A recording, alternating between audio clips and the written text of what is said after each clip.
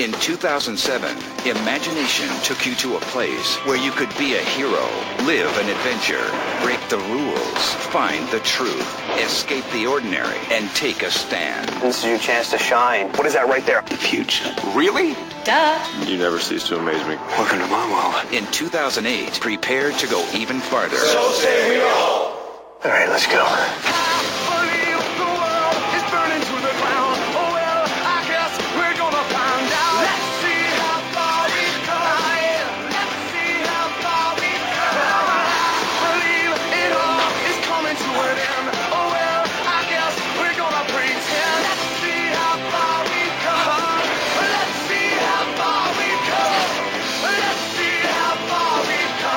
Something extraordinary has happened. Whoa! Just imagine where we'll take you next. 2008 is Sci-Fi. Hello, everyone, and welcome to this week's edition of Treks in Sci-Fi. I'm Rico, your host. Today will be podcast 166 for March 23rd, 2008. Happy Easter to everyone in the world listening that celebrates it. Today is Easter Sunday. It's about 10 o'clock or so in the morning. Getting a little bit later start than I normally do, so let's see how this goes. Hopefully fairly smoothly. I've got a pretty big topic this week that I'm going to be talking about. We're going to talk about Battlestar Galactica. We're going to talk about, a little bit at least, touch on all the various incarnations of it from the original Battlestar Galactica series back in 1978 to the present-day series still continuing on the Sci-Fi Channel. So that should be a lot of fun. Going to have a collectible later on by a guest reviewer. Going to talk about some sci-fi info and Trek information in the news. Quite a bit coming out has happened in the last week or so in the sci-fi world. And just some of the usual segments and goodies and things you've come to expect from the show. So let's get started.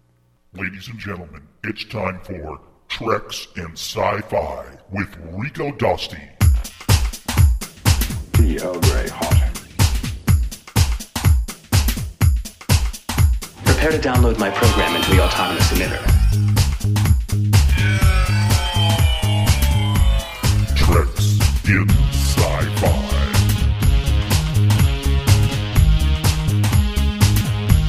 Battle stations.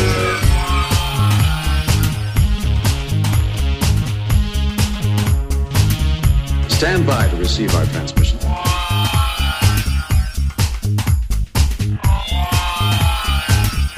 Your weekly dose of sci-fi information and geeky goodness. Treks in Sci-Fi.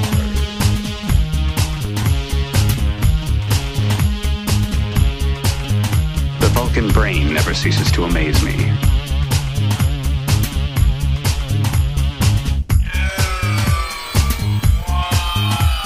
Ladies and gentlemen, your host, Rico. Transfer complete. Well, again, welcome to the show, everyone. Treks in Sci-Fi, back at you again for another week of geeky goodness and sci-fi and Star Trek information and news and just all kinds of fun. Glad you decided to join me again, or if you're new, welcome to the show. I'm going to talk about a few business kind of, well, I hate to use the word business, just a few little housekeeping items here to begin with.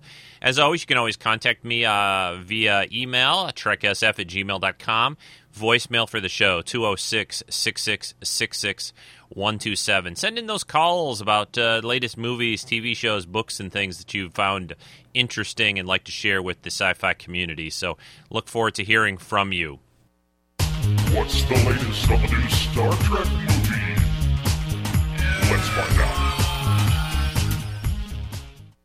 Okay, a few things this past week about the Trek movie still being filmed. This thing is like being filmed for 6 months now or something since November. So 5 months. One big thing that came up, there was some Ain't It Cool News, which is a pretty popular website about movie news and things run by Harry Knowles. Had some spy footage that came out this past week that appeared to be what looked like Starfleet Academy. Basically, the campus of Cal State Northridge was off for spring break, and it appears that they used it to film some scenes showing some cadets and other people milling about on Starfleet Academy's campus in San Francisco. And the shots look pretty convincing as far as it being probably definitely pictures from the Star Trek film being shown. They have kind of a little bit more military-looking uniforms. It's very hard to see exactly because these shots were taken from a fair distance, but it looks like there you could pick up a few things. It looks like some of the women in the shots are back wearing the short skirts like you saw those in the original series. Most of the uniforms appear to be sort of a monochromatic, there some grays and reds and things like that. You don't see all the various colors and shades that you saw like in the original series for these cadets to be wearing, which kind of makes sense. It's supposed to be slightly military. They should be wearing very similar uniforms. You shouldn't see a lot of differences except for insignias and ranks, if they've got that yet, or whatever, little details on their uniforms, but they should all look fairly uniform, I would think. Get it? Uniforms? So that was pretty interesting. If you want to see those shots, I think there's some links in our forums over at TreksInSci-Fi.com. They're also over at TrekMovie.com. So I thought that was cool. A few other little tidbits. Ron Moore, who relates a little to this week's special podcast about Battlestar Galactica. He's the executive producer and one of the creators of the new Battlestar. He got a chance to visit. Ron Moore worked on Next Generation. As a writer in Hollywood, he basically cut his teeth working on TNG, and that was his first big break, and went on to do a lot of great things like Battlestar Galactica. He got a chance to visit the set, meet some of the people, J.J. Abrams and those guys, and basically, he came away very impressed. He was very happy. He thought that this was going to reinvigorate this franchise. Everyone that basically has been commenting about the movie has been saying that same kind of thing. We've been hearing that a lot from different people that have had a chance to visit it, some of the actors that are working on it, and so forth. And Ron Moore, I have a lot of respect for. He brought a lot to TNG. He and Brannon Braga, when they came in after the first couple of seasons of TNG, really started to make that show cook and really take off. So I think his word lends a lot of credence and weight to this being a great film. A couple other little tidbits. There's an actor, his name is William Morgan Shepard. I'm not sure if anyone recognizes that name, but he's the guy that in the Star Trek VI, the Undiscovered Country movie. He played the Klingon commander of Rura Penthe, where Kirk and McCoy were sentenced to. He's got supposedly he's got a small role in the Star Trek movie. What am I talking about? Oh, sorry about that. He has a small role in the new Star Trek movie, and they haven't really said who or what he's playing, although they've mentioned it's an alien of a race we haven't seen before. So that was a little interesting little tidbit, I thought. Also, there is a bit of footage. You can find this. It's one of the newest stories over at TrekMovie.com. Again, great site for information about the new movie. There is some visual CGI-type footage of what appears to be the Enterprise flying very low over a cityscape. It's only a few seconds long, and it's pretty obvious that this is not real. This is fake. For one thing, even though some of these shots from the teaser trailer, you get the idea the Enterprise is being built on the ground, at least to some degree, I have a feeling that's only a partial story to it. I don't think it's always all going to be finished or going to finish out the ship on the ground. But this shows the Enterprise flying, like at skyscraper level, like through the city. And the original Enterprise from the original series wasn't capable of, inter-atmosphere flight. It just didn't really do that. So anyway, but it's kind of a cool little shot. So go over there and check that out, and I'll try to put a link to it in the podcast notes this week.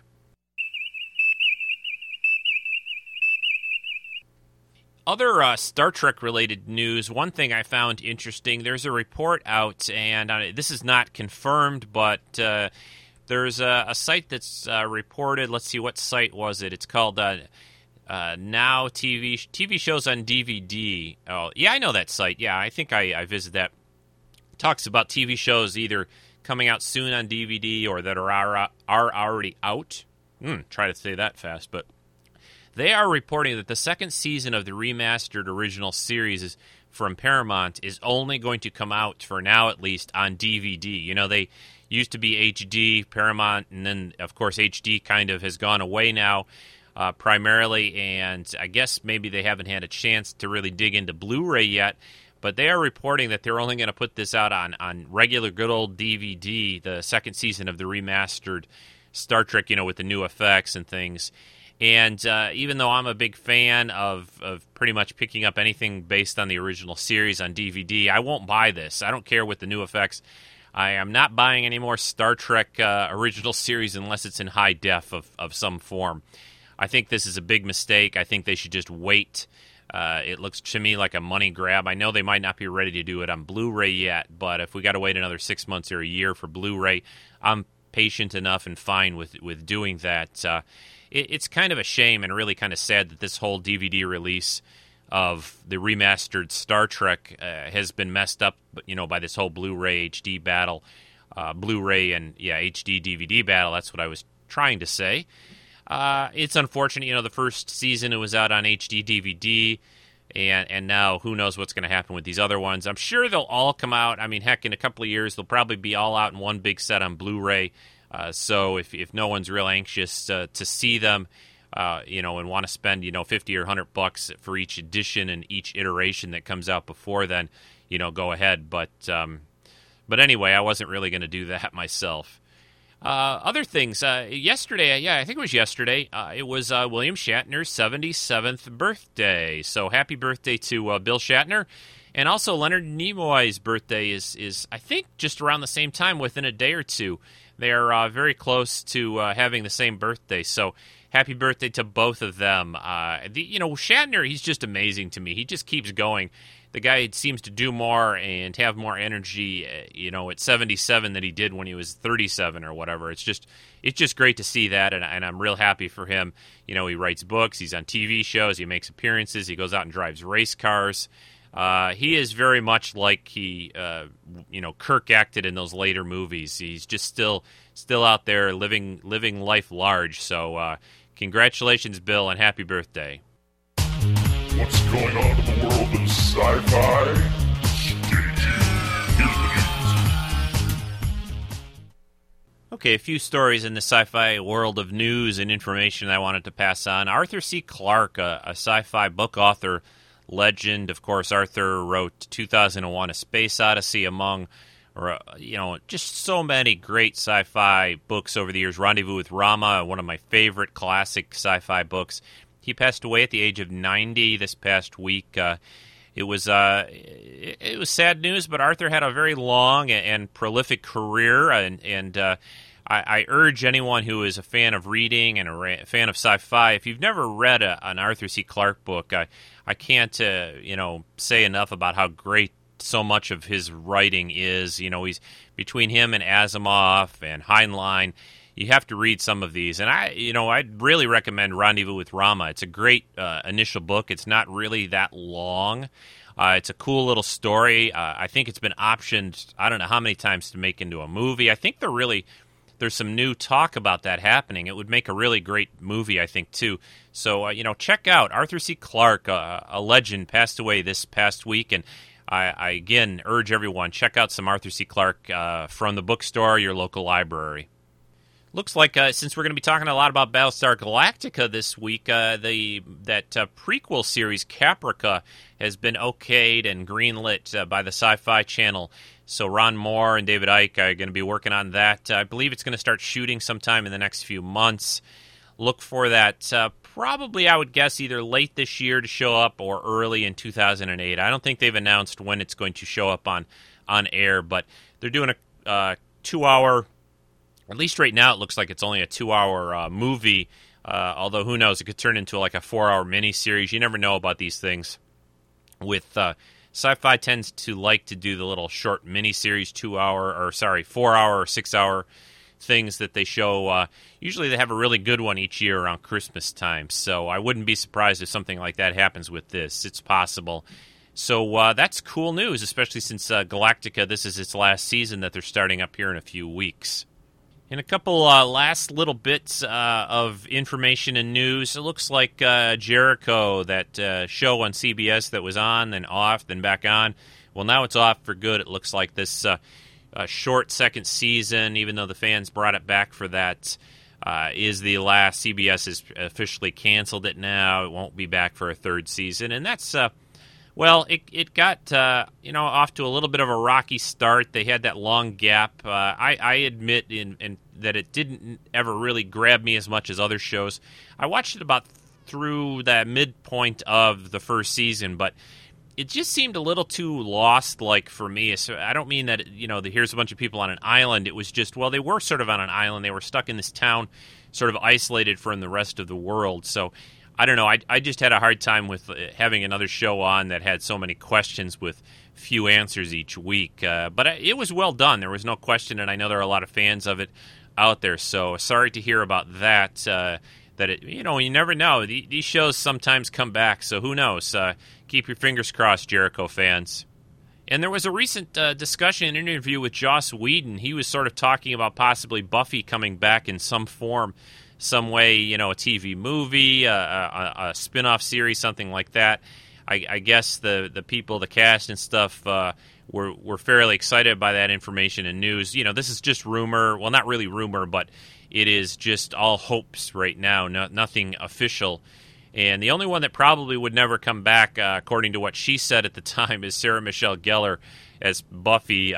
Said that she has no interest in revisiting that after, doing the show for 7 years. And so that's, it's good news for Buffy fans. And I have to mention the Buffy comic, which is Joss Whedon has been writing, is a sort of a takeoff on Buffy at the end of season 7, and they spun it off into season 8. At least it's sort of like what happens after the series. Has been excellent. I know if you're not a real comic fan, this might not interest you, but if you are a Buffy fan, try to find this. It's a really well-written book, and it just seems so much like the TV show with Joss's writing. I urge everyone to check that out for you if you want some more Buffy goodness. And I think I should stop there. There's a ton of other stuff that, Sci-Fi Wire, go to sci-fi.com/sci-fi wire. That's a great place to get all the latest sci-fi news. There's a ton of other stuff that's happening in the last few weeks. I think after this writer's strike ended, everything is really starting to gear up in the entertainment and sci-fi world, especially, again, with the writers are back at work, and also the early, movies are starting to come out and will be coming out soon for the spring and summer big blockbuster season of movies. So lots of stuff happening. But let's get to Battlestar Galactica.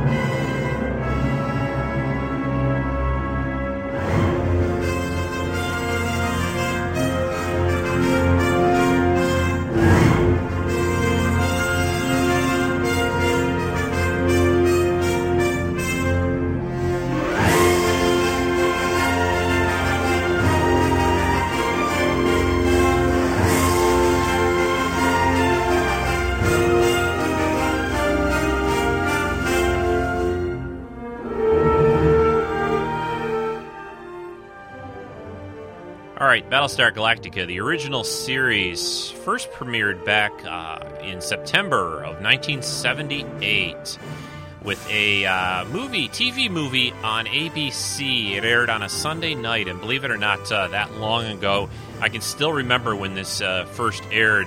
It was very exciting. There were a lot of things that led up to Battlestar Galactica, and it's going to be a little tricky to cover, all the Battlestar Galactica, things, all the different TV shows, episodes that have been on on this podcast. So I'm going to do the best that I can, but just letting you know right now, it's going to be kind of more of an overview of everything a little bit, and some of my likes and dislikes and thoughts about both of the main series. So just get that little disclaimer.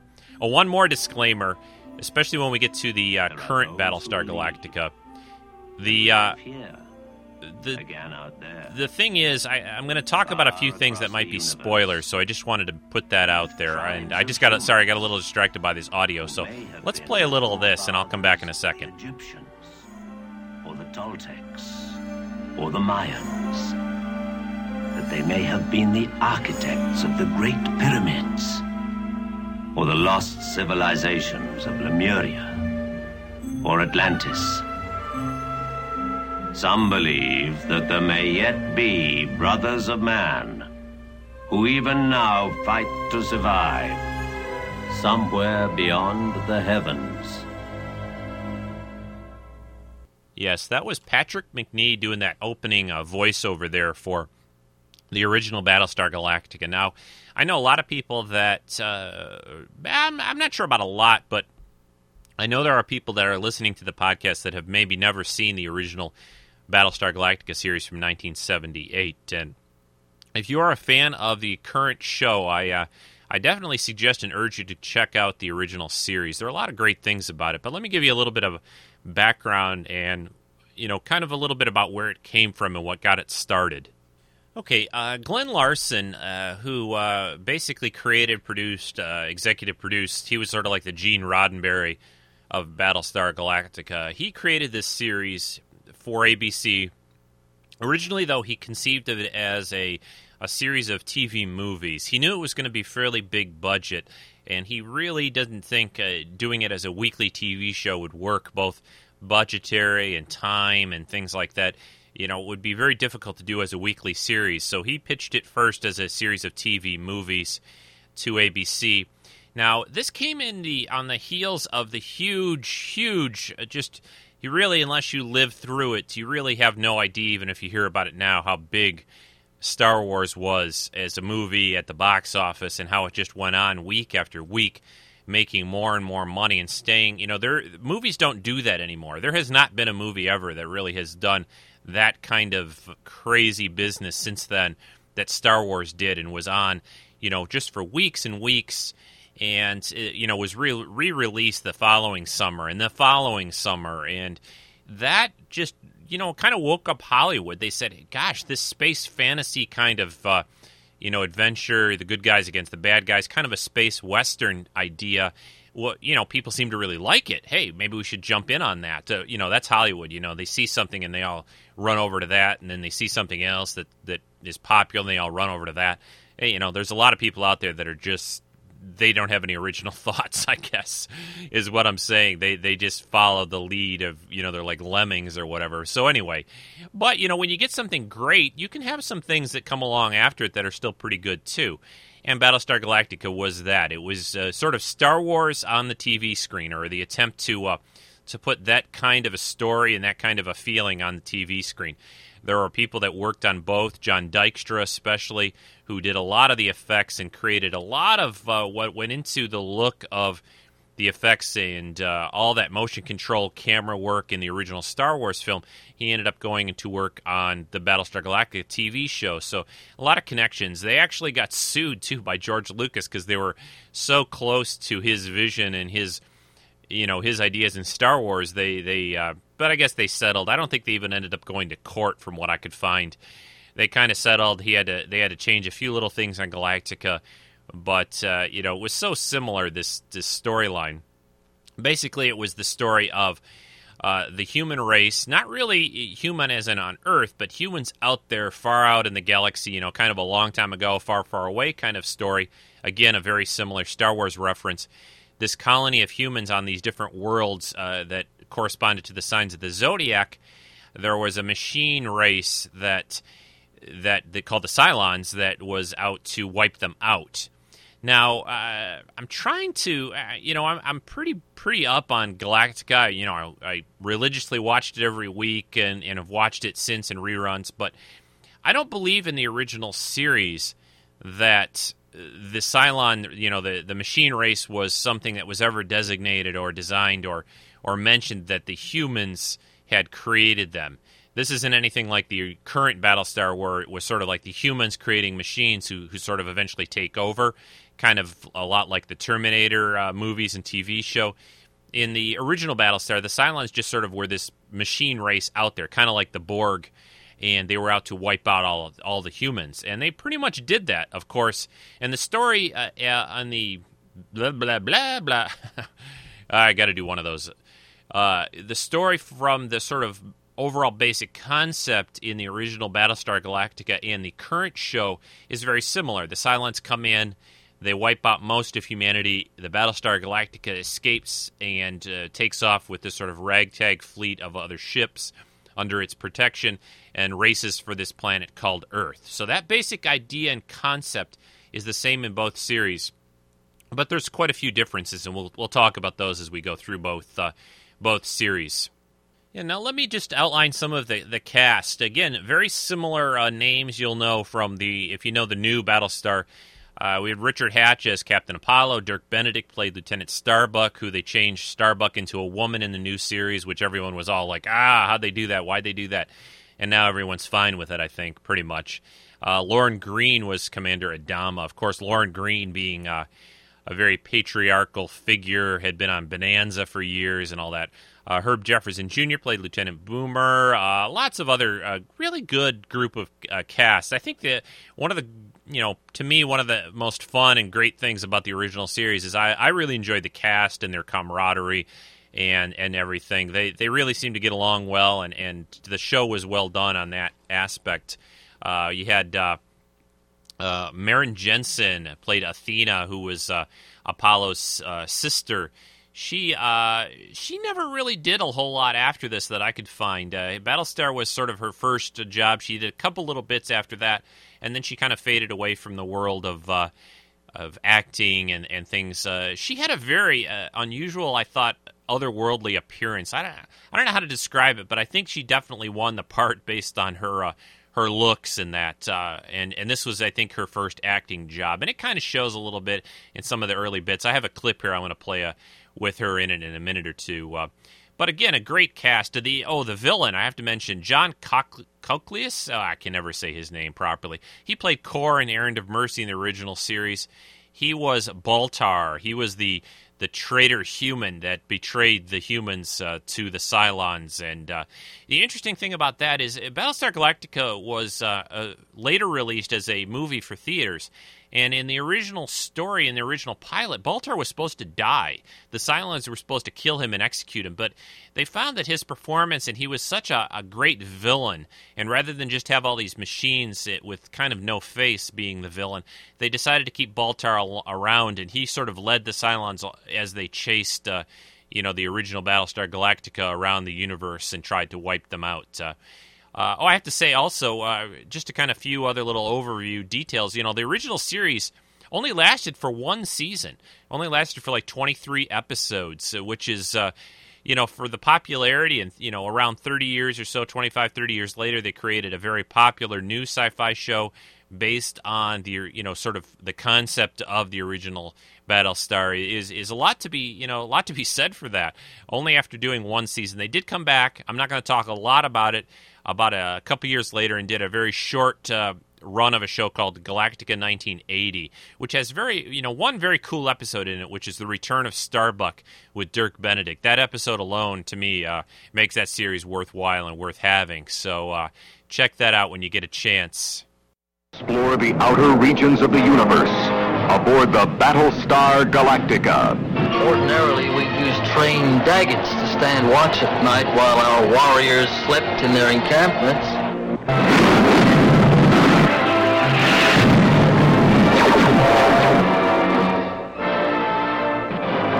Battlestar Galactica. In Sense-Around at most theaters. Rated PG. Yeah, that was a short little movie trailer. They re-edited the 3-hour pilot movie and released it in theaters in 1979, and that's what you heard there was a preview for that for Battlestar Galactica at movie theaters, which, some places around the world, that's all they ever saw of it. That Sense-Around thing always cracks me up. It was basically, a lot of bass and a big subwoofer in the movie theater. And I think I did actually go see this in the movie theater, the original, the re-edited pilot that they released in 1979. Let me give you a few other little tidbits from the show. One thing I didn't realize is Mark Hamill, of course, Luke Skywalker, was offered the role of Adama which I can't quite understand. Adama was supposed to be sort of a father figure, but I suppose in one earlier concept, perhaps Adama was going to be, the hero character, and he wasn't going to be this father figure of Apollo and Athena and all that. So he was originally offered the role of Adama and turned it down, which just think how different the show would have been with that situation. And I can understand it, though. He was heavily into Star Wars, and to be in two different space saga series like that would have been kind of ridiculous, actually, a little bit. This was also the first TV show, and hugely expensive, the first TV show ever to spend more than like $1 million per episode. And it showed. The effects at the time were amazing and really great for television. And keep in mind, this is the days before somebody had a computer and could do all these kind of cool spaceships and explosions and battles on the computer screen. This was all done with models and old school with cameras and filmed and compositing. All the good old special effects that used to be done for movies and TV were done, I guess you could call it sort of real, not computer-generated, which makes it very, very expensive to do. So a huge undertaking for a TV show each week. And that's probably ultimately what did Battlestar Galactica in. It was so expensive. The ratings were good, but not, I guess, good enough to justify bringing it back for a second season. I've got a few clips. I want to play. Here's one with Lorne Greene explaining about what the fleet's going to do now that the Cylons are chasing them and have wiped out most of the colonies. So listen to this. A race that went out into space to establish colonies. Those of us here assembled now represent the only known surviving colonies, save one. A sister world, far out in the universe, remembered to us only through ancient writings. It is my intention to seek out that remaining colony, that last outpost of humanity in the whole universe. Commander Adama, this 13th colony, this other world, where is it and what's it called? I wish I could tell you that I know precisely where it is, but I can't. However, I do know that it lies beyond our star system, in a galaxy very much like our own, on a planet called Earth.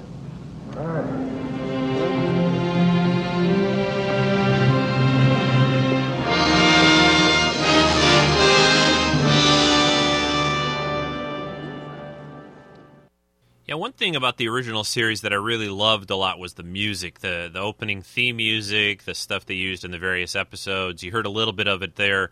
The person also there that asked about Earth was a very young Jane Seymour. She played Serena in the pilot movie and the first couple of episodes of the TV show. She ends up being married to Apollo. So that was interesting and shows her in her early career. But the music, back to that, Stu Phillips created some great music for this show, and there are a couple of soundtracks available, and you can hear some of that stuff off of iTunes and different places like that. So check that out. Got another clip here. I played this. This one's a little out of order. This is an earlier in the TV pilot movie. This is with Starbuck and Athena after Starbuck makes his way back to the Galactica after the initial first big battle. So listen to this. Are you all right? Fine. No thanks to your father. Here, give it a good watch, fellas. Now get under that wing, blow that out. Get that fire there. What are you saying about my father? Do you realize what we've just been through? Oh, yeah? You should have seen how we spent our day. I managed to single-handedly keep the Cylons off your neck while you took off on a little cruise. Starbuck, don't you realize what's happened? Oh, yeah, sure. I realize what happened. You should see this baby from there when it takes off across the sky. It's a beautiful sight. Beautiful. Unless it happens to be your base ship. Starbuck, listen to me. The colonies are gone. All of them. What are you talking about, gone? Yeah, that's Dirk Benedict, who was also Face on the A-Team. They were playing Starbuck. He was a great character who was very Han Solo-like. Also, Don Johnson, who went on to do Miami Vice. Don Johnson was also up for the part of Starbuck, but I guess he lost out because of his accent. He has sort of a southern drawl to a degree, and he lost out on the part because of that. So it would have been a lot different show. If you notice, they had a very elaborate bridge set for the original Galactica, and it was actually, pretty much authentic computer equipment of the day by a company called Tektronix, who's still around. I think they make other things now, some printers and things like that a little bit. But anyway, all those meters and mainframe type stuff that you see in the bridge there was actually functioning kind of computer equipment of the day in the original Galactica series. So pretty cool that they used that, I thought. I have to mention, too, the names that they used, some mythological and zodiac signs and things. You know, Apollo, Athena from Greek mythology. Starbuck and Boomer are characters that are also in Moby Dick. That's where those names are from, where you may have heard that before if you've read those. They all had names that had sort of some meaning. He didn't just create brand new names like, Han Solo and Luke Skywalker for this show. I thought that was kind of interesting take. And it was, this was supposed to be sort of this mythological idea of these other colonies of humans living out there. So they had to have sort of an overlap between what we have in our mythology and what they had also, and to have this connection, and the big leader of them being Adama, the Adam name, and that there's a lot of those crossover things in both. They also had decided to invent some of their own language. The word frack, which I think most people know what that stands for these days. Another F, a word that starts with the letter F, which I won't say right now and keep this podcast PG. They also had a few others. They invented different units of time, centons, things like that. Also, Felgercarb was sort of another... they haven't used that on the new show that I can remember, but that was used on the original series quite a bit to basically be frustration, and you'd use that when Felgercarb, or whatever. But what else can I say? I want to kind of fade away now into the new show, so I don't want to talk too much more. I know I've just breezed through this. I got to say a few other things though. They had some great episodes here with some cool guest stars, especially Lloyd Bridges. They did a Pegasus Commander Kane episode, like they ended up doing a series of those in the new show. With Lloyd Bridges is playing this Commander Kane of this Battlestar Pegasus that they run into. And that was a great set of episodes, just some really fun stuff. And for a one-season show, I think they did a great job with this series. We're going to segue over to a series of the current one, but I thought now would be a good time. We're going to play some thoughts from Jedi Jeff. I got some comments about he has some things to say about the original series, and I think he gets into the new series a little, which will sort of blend us into the second Battlestar Galactica TV series. Well, I guess the third technically, but the current one, let's just say. So here's Jedi Jeff's thoughts, and I will be back in a few minutes.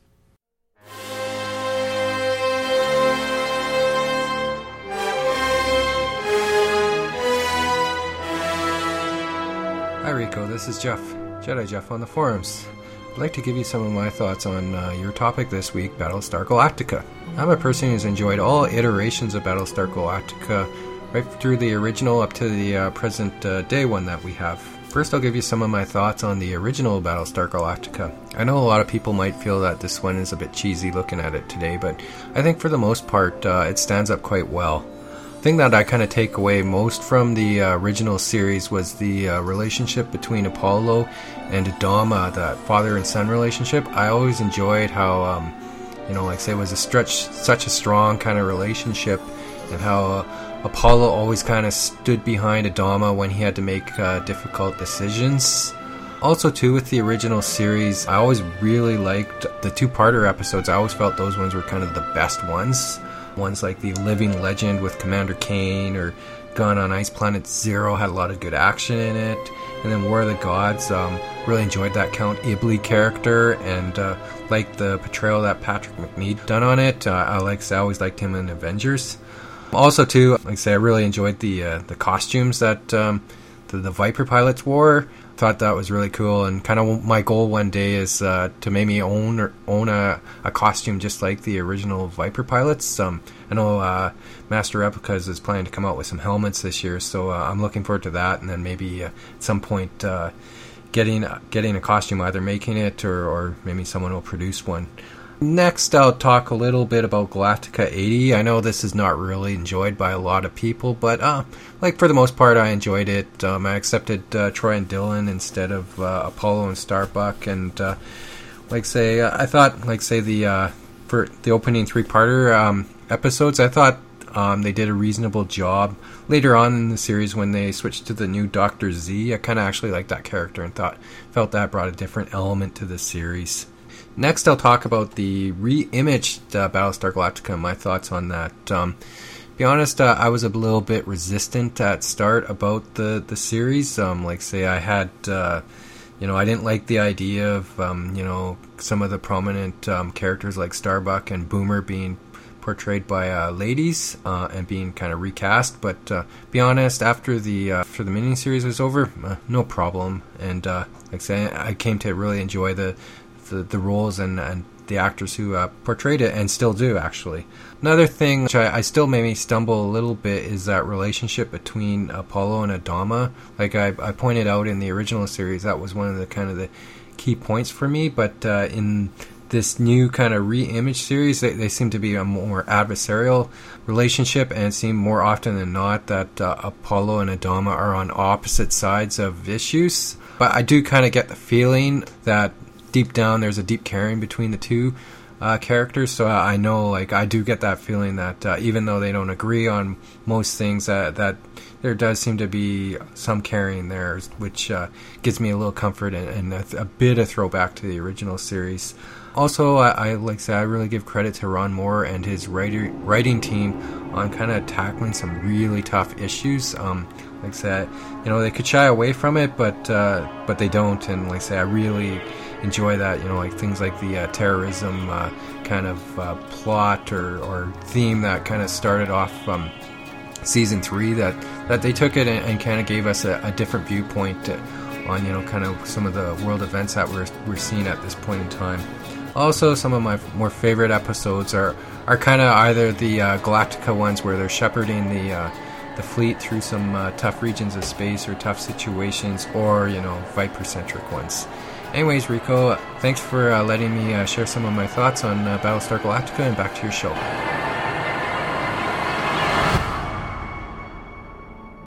Well, thanks very much, Jeff, for your comments about all the Battlestar Galactica series. I agree, yeah, that's...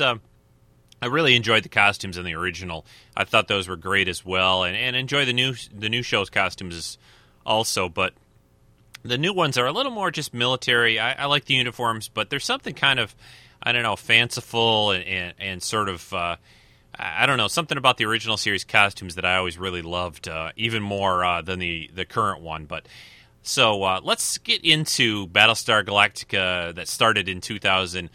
2004 first started on the Sci-Fi Channel with a mini-series movie event. So let's get into it.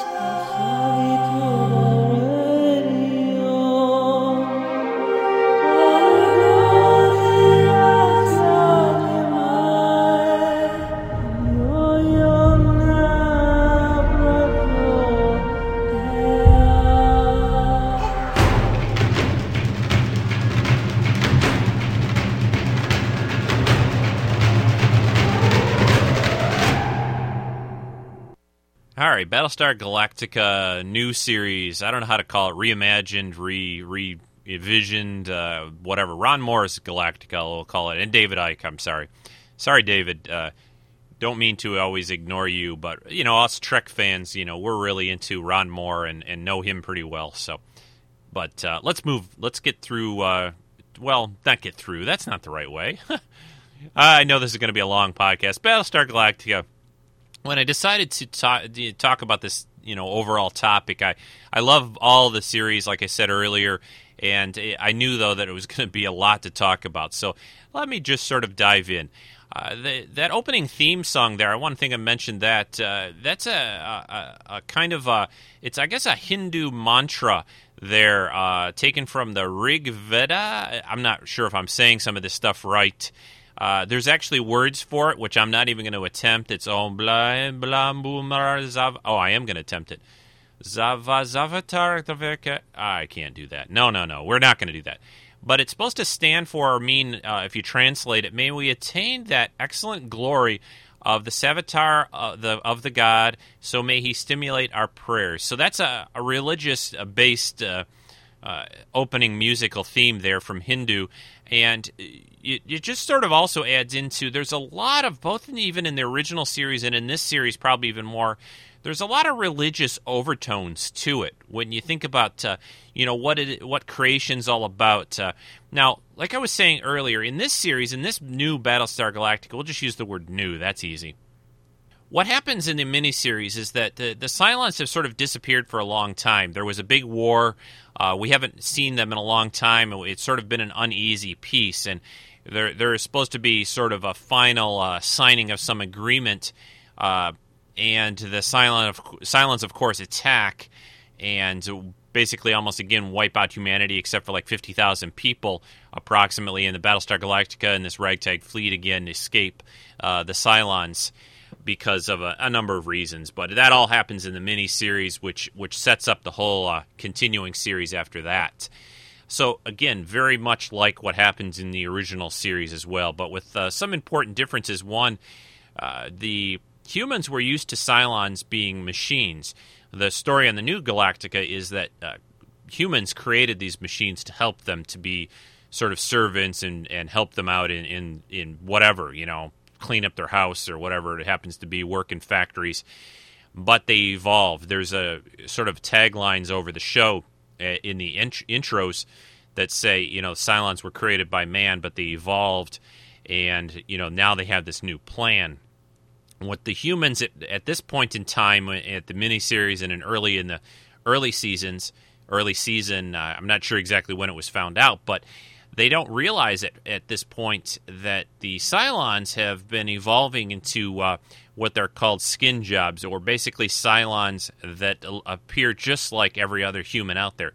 There's no way when you're just looking at one of these to identify them as a Cylon. Not even a Borg. A Borg would have little mechanical implants and that and so forth. These Cylons, they still have some machine ones around to do sort of the soldiering and the dirty work with big guns and that. But they also have these human-looking Cylons, which sets up a whole interesting subtext to the show where people start to not being able to know who they can trust, who's a Cylon, who isn't a Cylon, and so forth, which really adds a huge, huge dynamic, I think, to the show and makes it very interesting to watch each week. And over the seasons, they've revealed that certain characters turn out to be Cylons, turn out to be human-looking Cylons, which is a big surprise, especially, and I'm going to try not to spoil things too much, but like I said earlier on, I'm going to say there are going to be some things that maybe come out in some of the clips, and some of the things that I say that will spoil it if you're not caught up through Season 3 on Galactica. Some of the main characters that you've known for a long time, they end up turning out to be Cylons, which is a little surprising. And that's the great thing about this show to me, that they're always sort of pulling the unexpected. Ron Moore really likes to do that. At the end of most of the seasons, he's really shaking things up.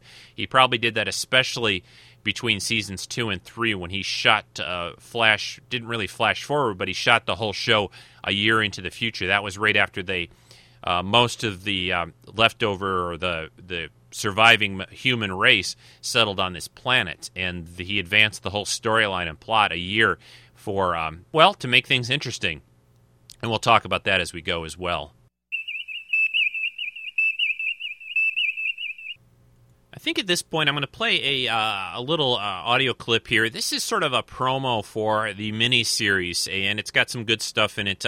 It's a little tricky, I want to say, to get clips sometimes for Galactica, because so much of it's visual. There's a lot of space battles, a lot of scenes going on with not a lot of dialogue for things, action, adventure kind of a show that it is. But we will do the best that we can. Again, this clip is gives you some background and information. This is a promo for the miniseries. We decided to play God. Create life. And when that life turned against us, we comfort ourselves in the knowledge that it was the Cylons that were flawed. But the truth is, we are the flawed creation. We jumped into uncharted space. We're a long way from home. Limited supplies, limited fuel, no allies, and now no hope. As of this moment, we are at war.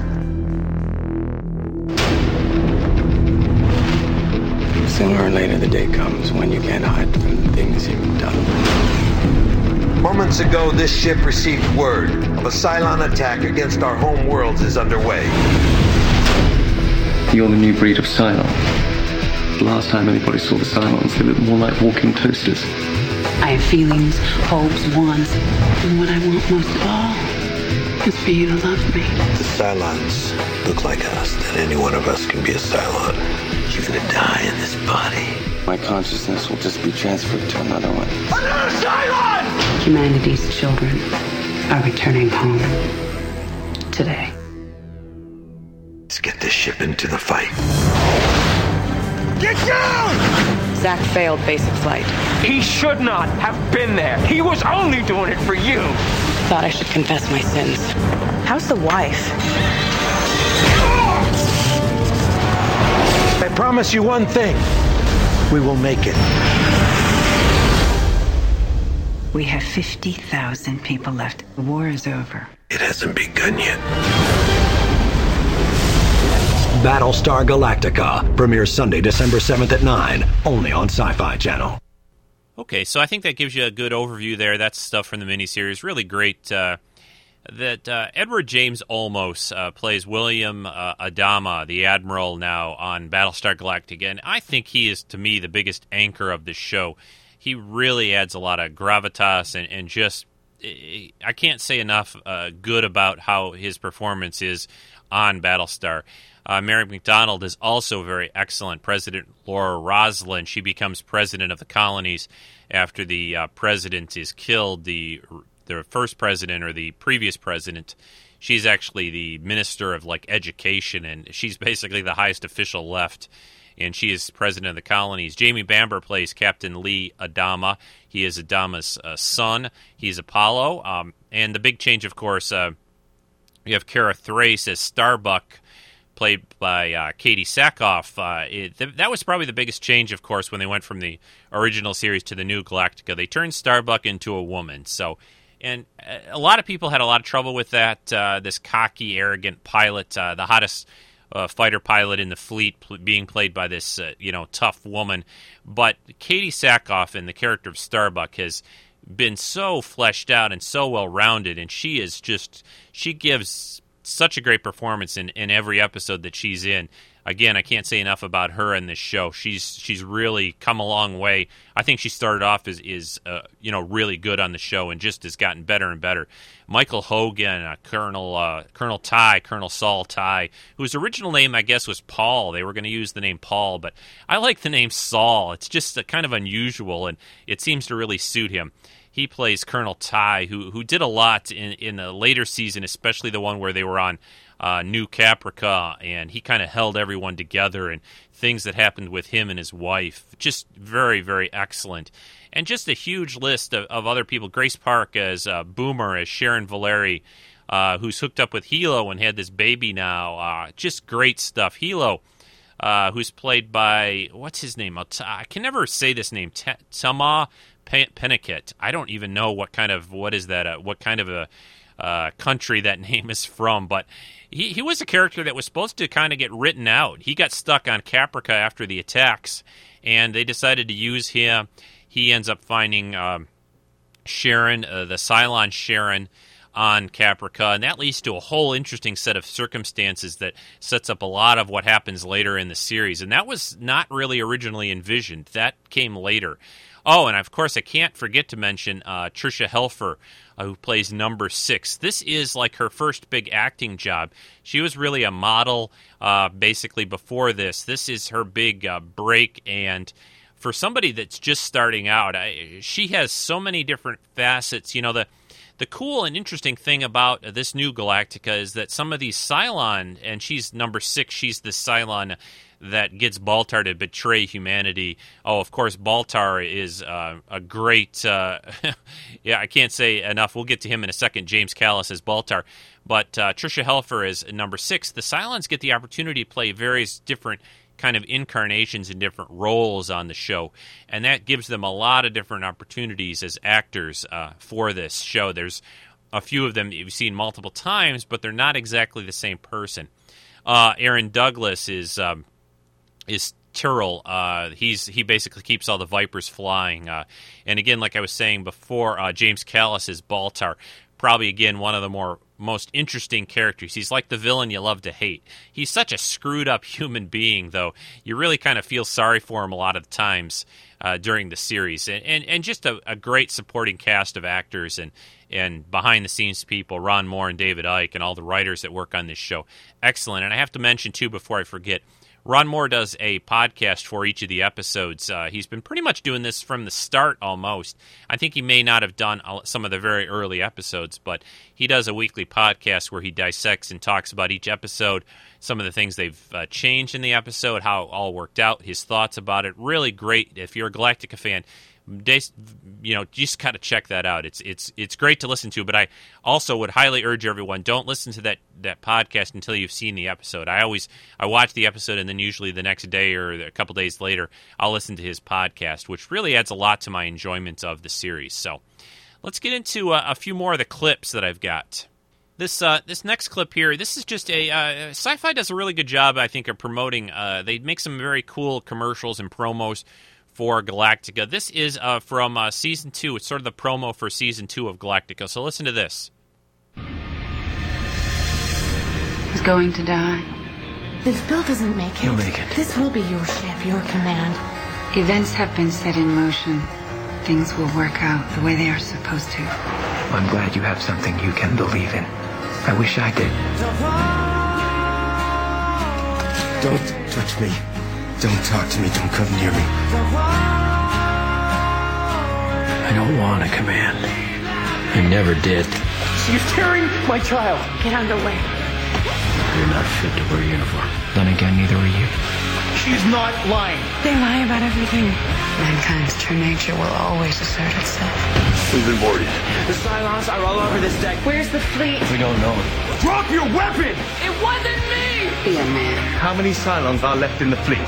How many? I will lead the people to salvation. You talk to me like you were a soldier. I'm not a Cylon! I am not going to leave you here. The real trouble's going to come from the people. And if they are pushed, they will push back. One of you will turn against the others. Which one? Battlestar Galactica, a Sci-Fi Channel original series, premieres next week. Check your local listings. I also may have to say, too, here, that was a cool promo, by the way. Didn't you think so? I thought so. Ron Moore does a really great job, I think, of integrating the proper characters and actors for the different roles. A couple little bits of other trivia. Jane Seymour, of course, who I mentioned earlier, played Serena in the original series. She was originally offered the role of Helena Kane. You know, they brought Admiral Kane in on the Pegasus, just like they had in the original series. This very military and tough as nails commander of this, actually Admiral Kane, for this other Battlestar that shows up. And Jane Seymour was offered that part, but she turned it down. And then eventually that part went to Michelle Forbes, who, of course, we all know as Trek fans, who played Ensign Ro on Next Generation, and does a great job to me as Admiral Kane here. And they did that Battlestar Galactica sort of, direct-to-DVD, but it was also shown on TV. They did that show Razor, which showed some things in the past when Adama, Admiral Adama was just a very young pilot. Showed him and showed more about the Pegasus and Kane and the kind of character she was. Cool little DVD. Definitely check that out if you haven't seen that and you're a fan of these. I definitely want to check that. Also, again, back to Ron Moore and his casting. He also brought in Richard Hatch, who played Apollo on the original series, to play this character, this sort of political, sort of powerful character in the civilian area, Tom Zarek, who has worked with the president and Rosalind and been kind of with her and against her and all over the place. The new Galactica, I've always said, is sort of a sci-fi show, but it's really about people and humans and their, a lot of what makes people humans. There's several themes that run through it. One of the things that Adama says several times, it comes up in the show, is, and he talks to this Cylon Boomer Sharon a few times about it, is what does it mean to be human? In other words, the Cylons, these new sort of skin job humans, seem to be acting a little more human-like than what some of the people that survived the wiping out of the colonies are acting. They're sort of turning into monsters, some of them, like Admiral Kane and others, and the things they're having to do. And there's some lines that are said something like, do we even deserve to be saved? And there's just some really deep thoughts and deep things to think about in this show that Ron Moore has, woven, and other people that are writing it, David Icke again, and other writers working on the show that have done just a great job weaving all these little ideas together. And what does it mean to be human and creating life and the Cylons, can we live together with them, and just who can you trust? That whole idea of who, Baltar, they kind of set him up to sort of identify everyone in the fleet who's a Cylon and who isn't, and he makes this little test that's supposed to reveal that, but they don't exactly know that he's not on their side completely, so he kind of doesn't reveal all the results he finds.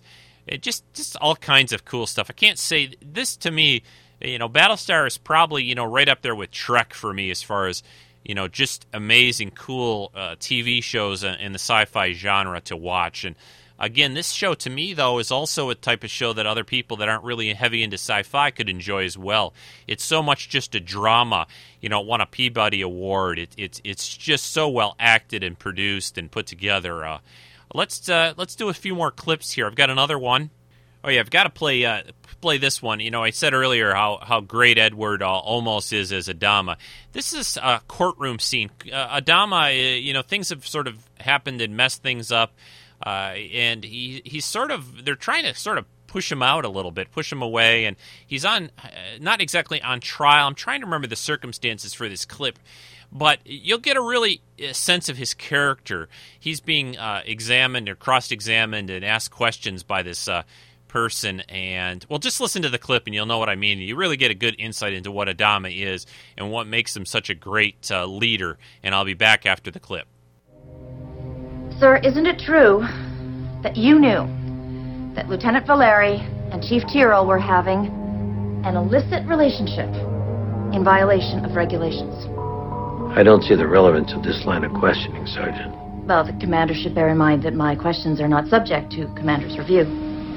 Why did you allow the relationship to continue knowing it was against regulations? I'm a soft touch. Sir, are you aware of the fact that both Lieutenant Valeri and Chief Tyrrell have been implicated as possibly being in collusion with the Cylons? I'm aware of the allegations. Where are you going with this, Sergeant? I will ask the question, sir. Isn't it true that by allowing their relationship to continue in violation of regulations, you may have made it possible for two Cylon collaborators to compromise the safety and security of this ship?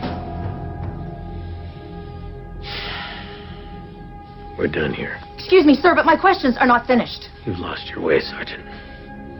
You've lost sight of the purpose of the law, to protect its citizens, not persecute them.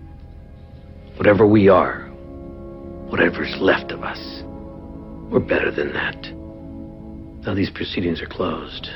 You'll be transported back to your ships, and we appreciate your help. There's no authority. Commander. This is an independent board. You have no authority to close our inquiry.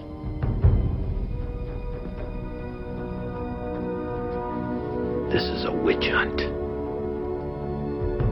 I will not have it aboard my ship.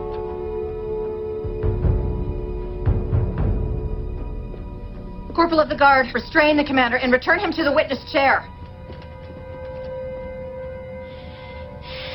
Your orders are to escort Sergeant Hadrian back to her quarters and keep her in confinement till further notice. Make your choice, son.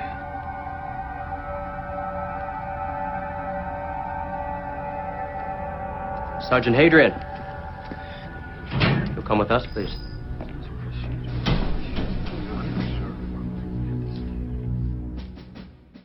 I just that clip, it just floors me. I love Adam in that, we're done here. This is over. You're not going to turn this into a witch hunt. You're not going to persecute these people. He is such a father figure, such a great leader here. He goes up to that guy at the door, the guard there, and he says, they try to, this board of inquiry tries to stop him, and Adamba basically says, no, you're done here. You're off my ship. And he goes up to that guy and he says, no, you escort these people, escort that lady to her quarters, and then you've got to make a choice. Are you with me? And do you really want to be against Adama? I don't think so. So it's his ship, his command.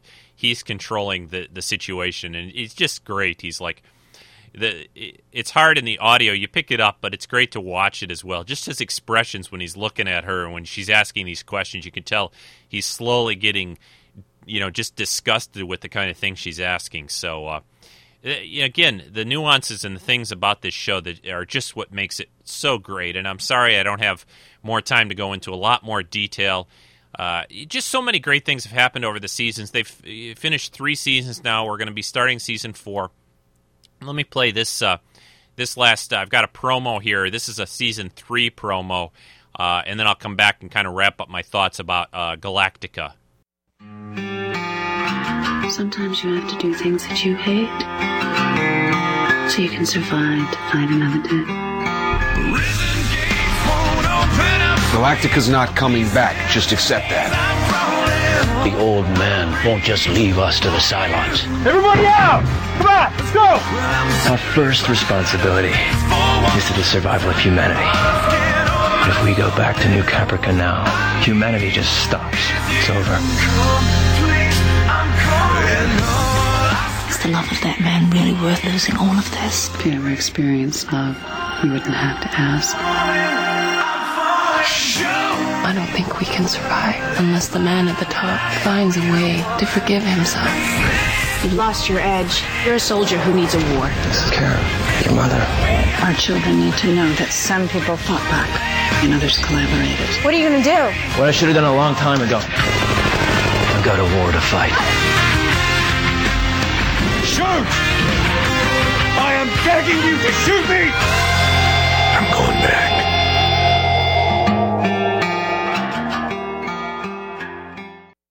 Another great promo by the Sci-Fi Channel. I love how they integrate some current, some music into these that really seems to fit the, what's going on the show at the time. And, the whole thing when Adama came back and rescued them from New Caprica with the Cylons being there and tricked the Cylons, and just a, great strategy situation, and the way it was done, I just can't, again, say enough about how cool that was. Probably, one of the most cool rescue scenes ever done in sci-fi. Just so well done and just so surprising, to somebody, especially like myself, who has seen so many, Trek episodes and movies and things, to be constantly just amazed and just jumped up off my couch when I saw it. Again, just great stuff. And if you haven't really been watching Galactica, it's never too late. Pick up the DVDs. I'm going to end my little discussion here about it. I'm going to play the very short little Season 4 promo. This doesn't give anything away. It's been shown on the Sci-Fi Channel probably for quite a while now. And I'll be back after that. I was instrumental in the destruction of humanity. I have failed so many people. I am an officer, and if I die today, that's the man I'll be. I am not going to trust her with the fate of this fleet. Shoot me. I'm not afraid to die. No one's asking anyone to forget, but we have to look to the future.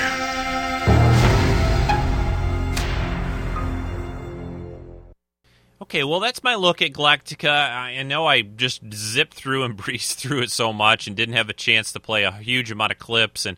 But just, again, check this stuff out if you've never seen it. And if you are a fan, I hope you enjoyed this little look at Galactica, both old and new series. And look for to be coming back on the Sci-Fi Channel April the 4th, I believe. That Friday night, it will be back. I want to play now. We've got a little tribute to Galactica by our own Rick Moyer. So take it away, Rick. Hey, Rico. This is Rick Moyer. And today, I thought I would put together a special little tribute since you're doing Battlestar Galactica, one of my all-time favorite shows when I was a kid. Just thought it was the greatest. And so I put together this fun little thing called the Ragtag Fugitive Fleet. And I hope you enjoy it. And, hey, everybody, have a great day and enjoy. Fleeing from the Cylon tyranny, the last Battlestar, Galactica, leads a ragtag fugitive fleet on a lonely quest. A shining planet known as Earth. There are those who believe that life here began out there, far across the universe, with tribes of humans who may have been the forefathers of the Egyptians, or the Toltecs, or the Mayans. Some believe that there may yet be brothers of man who even now fight to survive somewhere beyond the heavens. When I was just a boy, I heard that ABC was serving up some drama in space that I could see. 'Twas about a Battlestar, but not your normal stanza, starring Lauren Green, Cartwright from Bonanza.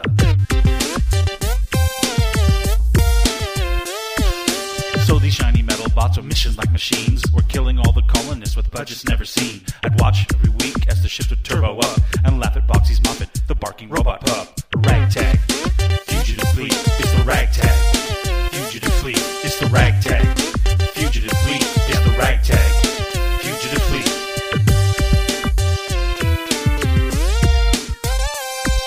Those nasty little Cylons spouting by your command were killing all the humans and taking all their land. They blew up all the Battlestars without a second thought. Only the Galactica would be the one they fought.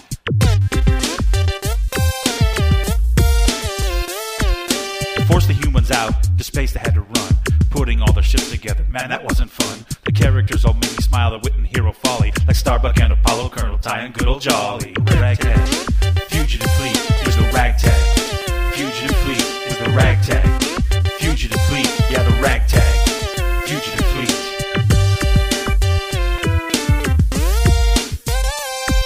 Adama and Athena, they were always there. The Sheba and Boomer, Cassiopeia so fair. The villains were so cool with names like Lucifer, Boltar and his minions and Centurions for sure. It's the ragtag. Fugitive fleet, it's the ragtag.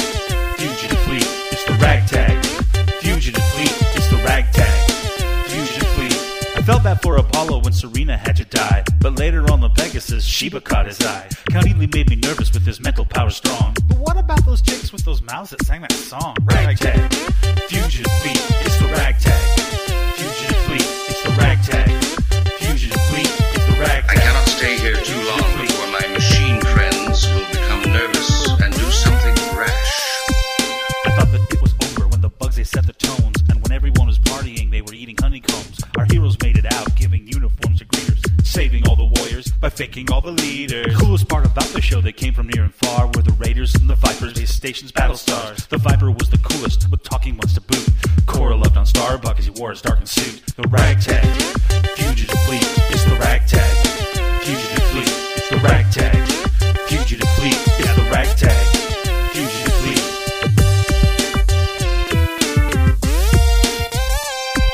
The episodes I really like, they stand out right for me, were Red Eye, Big Raiders, Starbuck's Dad is Free. They're blowing up a base star, the one I liked a lot, as they wobbled on their wings just so they would not get shot. Really, all the episodes were right into the vibe, watching every week for the 13th tribe. Pyramids and castles too, fighting in the mirth, all the while searching for their new home they call the Earth. The ragtag, fugitive fleet, the ragtag. Fugitive fleet, it's the ragtag. Fugitive fleet, it's the ragtag. Fugitive fleet.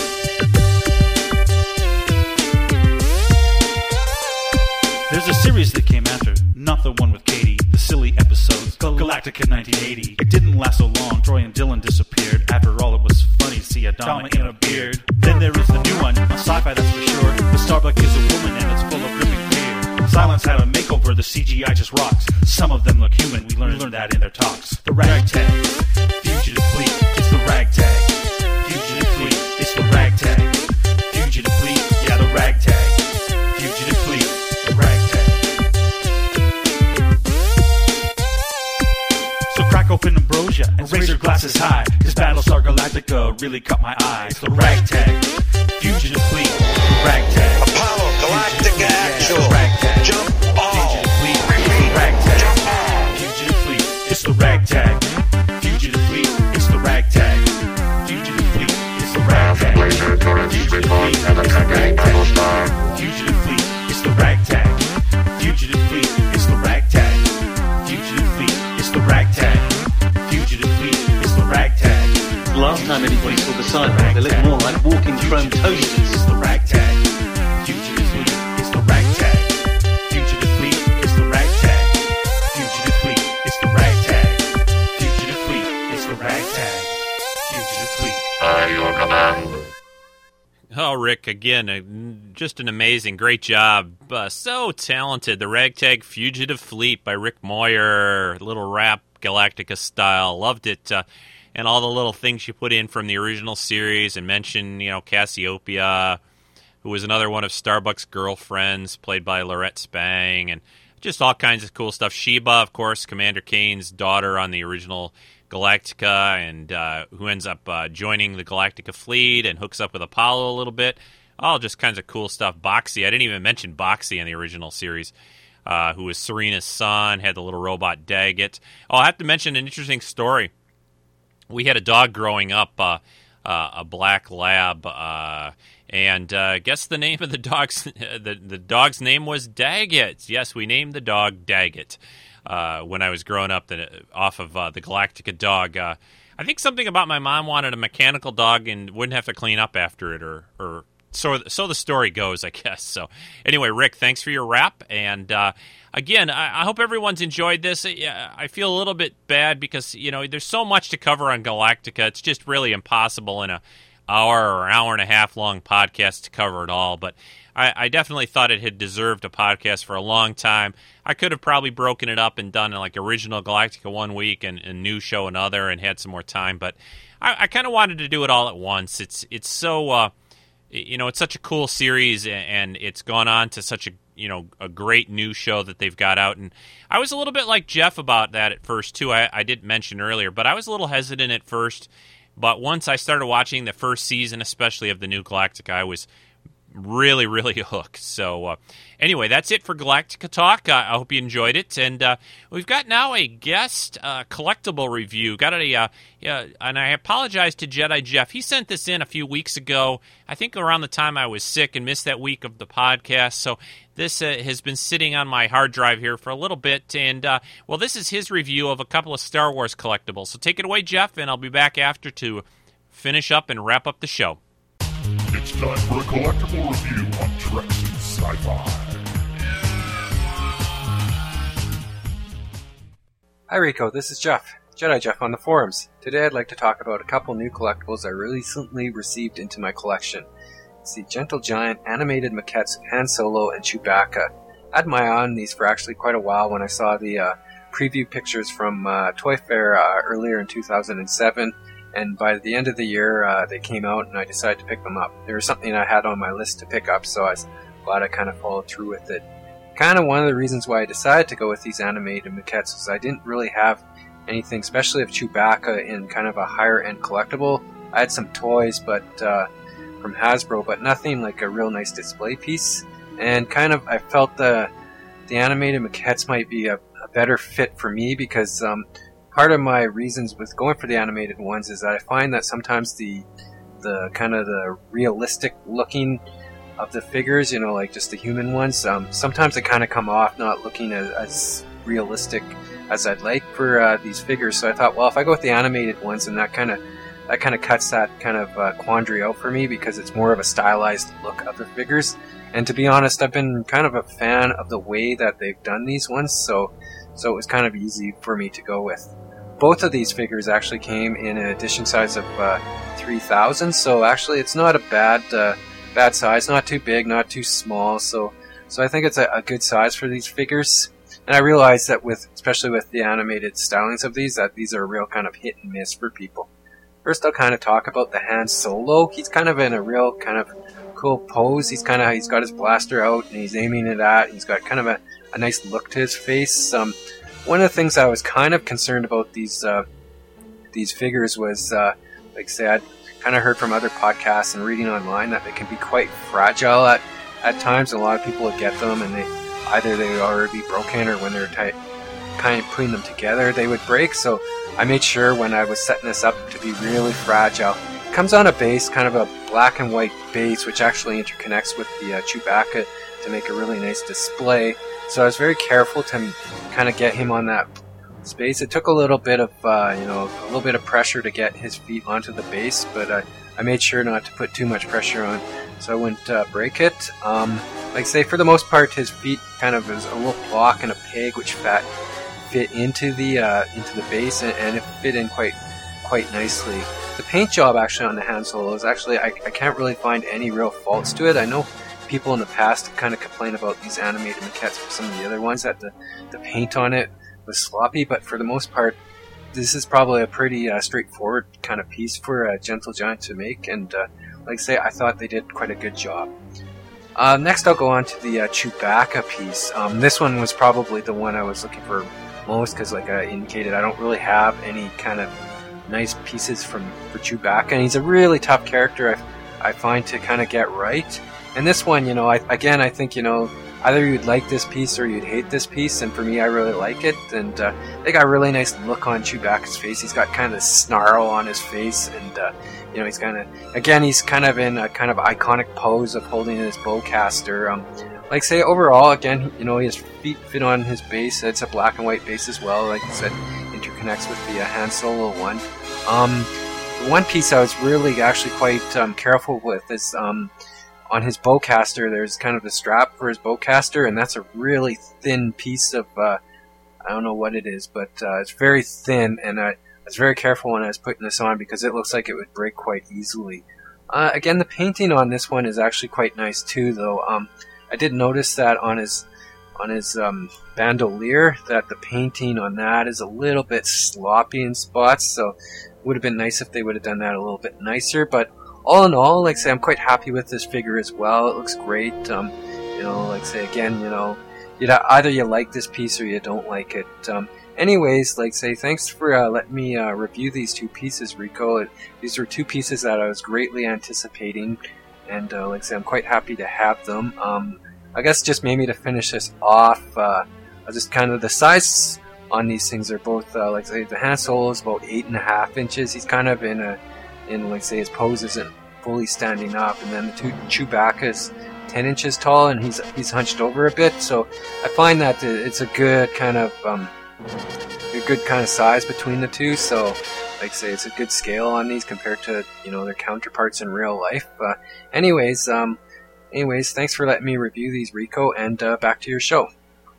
Well, no problem, Jeff. I really enjoyed hearing your take on the animated maquettes. I agree with you. I enjoy the look of them, and I also agree with what you said about, sometimes the ones that are supposed to be more real-looking, good likenesses of the characters, of the actors, are tricky to do. Sometimes if they don't look quite right, they can really bug you, but the animated style allows them to be a little more artistic with their vision. I have a few of them. I have the Vader animated style one, the Leia and R2, and did I have another one? I think I think I have the Anakin one as well. So I'd like to get the Han Solo and the Chewbacca sometime too. Those look like nice pieces. And the Luke X-Wing one, that's another one that's out. So again, always anyone else, Jeff, or any other one that gets a collectible and you'd like to talk about or review on the show, please send it on in to treksf@gmail.com. I'm also looking next week's show. Let's talk about that for a second. It's going to, again, be about some sci-fi classic movies, some of the, 1950s movies like of giant ants and, Plan 9 from Outer Space, that kind of stuff. I'm looking for audio from the listeners to add to the show for next week's look at old sci-fi movies, both the kind of so bad they're fun to watch movies and any classics, too, that you want mentioned. Send that in to treksf@gmail.com, or you can even send a comment about a movie, quickly just over your phone, 206-6666-127. Looking forward to that. That will be next Sunday's podcast. And I think that's going to wrap things up this week. Again, this has probably maybe been I've hit the the longest podcast that I've done, and I hope you've stuck with till the end. I think it was a good one. A lot of stuff to cover, news and Galactica and collectibles and all kinds of fun things. So I think it's time for me to get out of here. I hope everyone has enjoyed their Easter, and I will talk to you again very soon. And check out the website, check out the forums, Trek SF or TreksInSci-Fi.com. Both of those will get you there. Talk to you again soon. Bye-bye for now.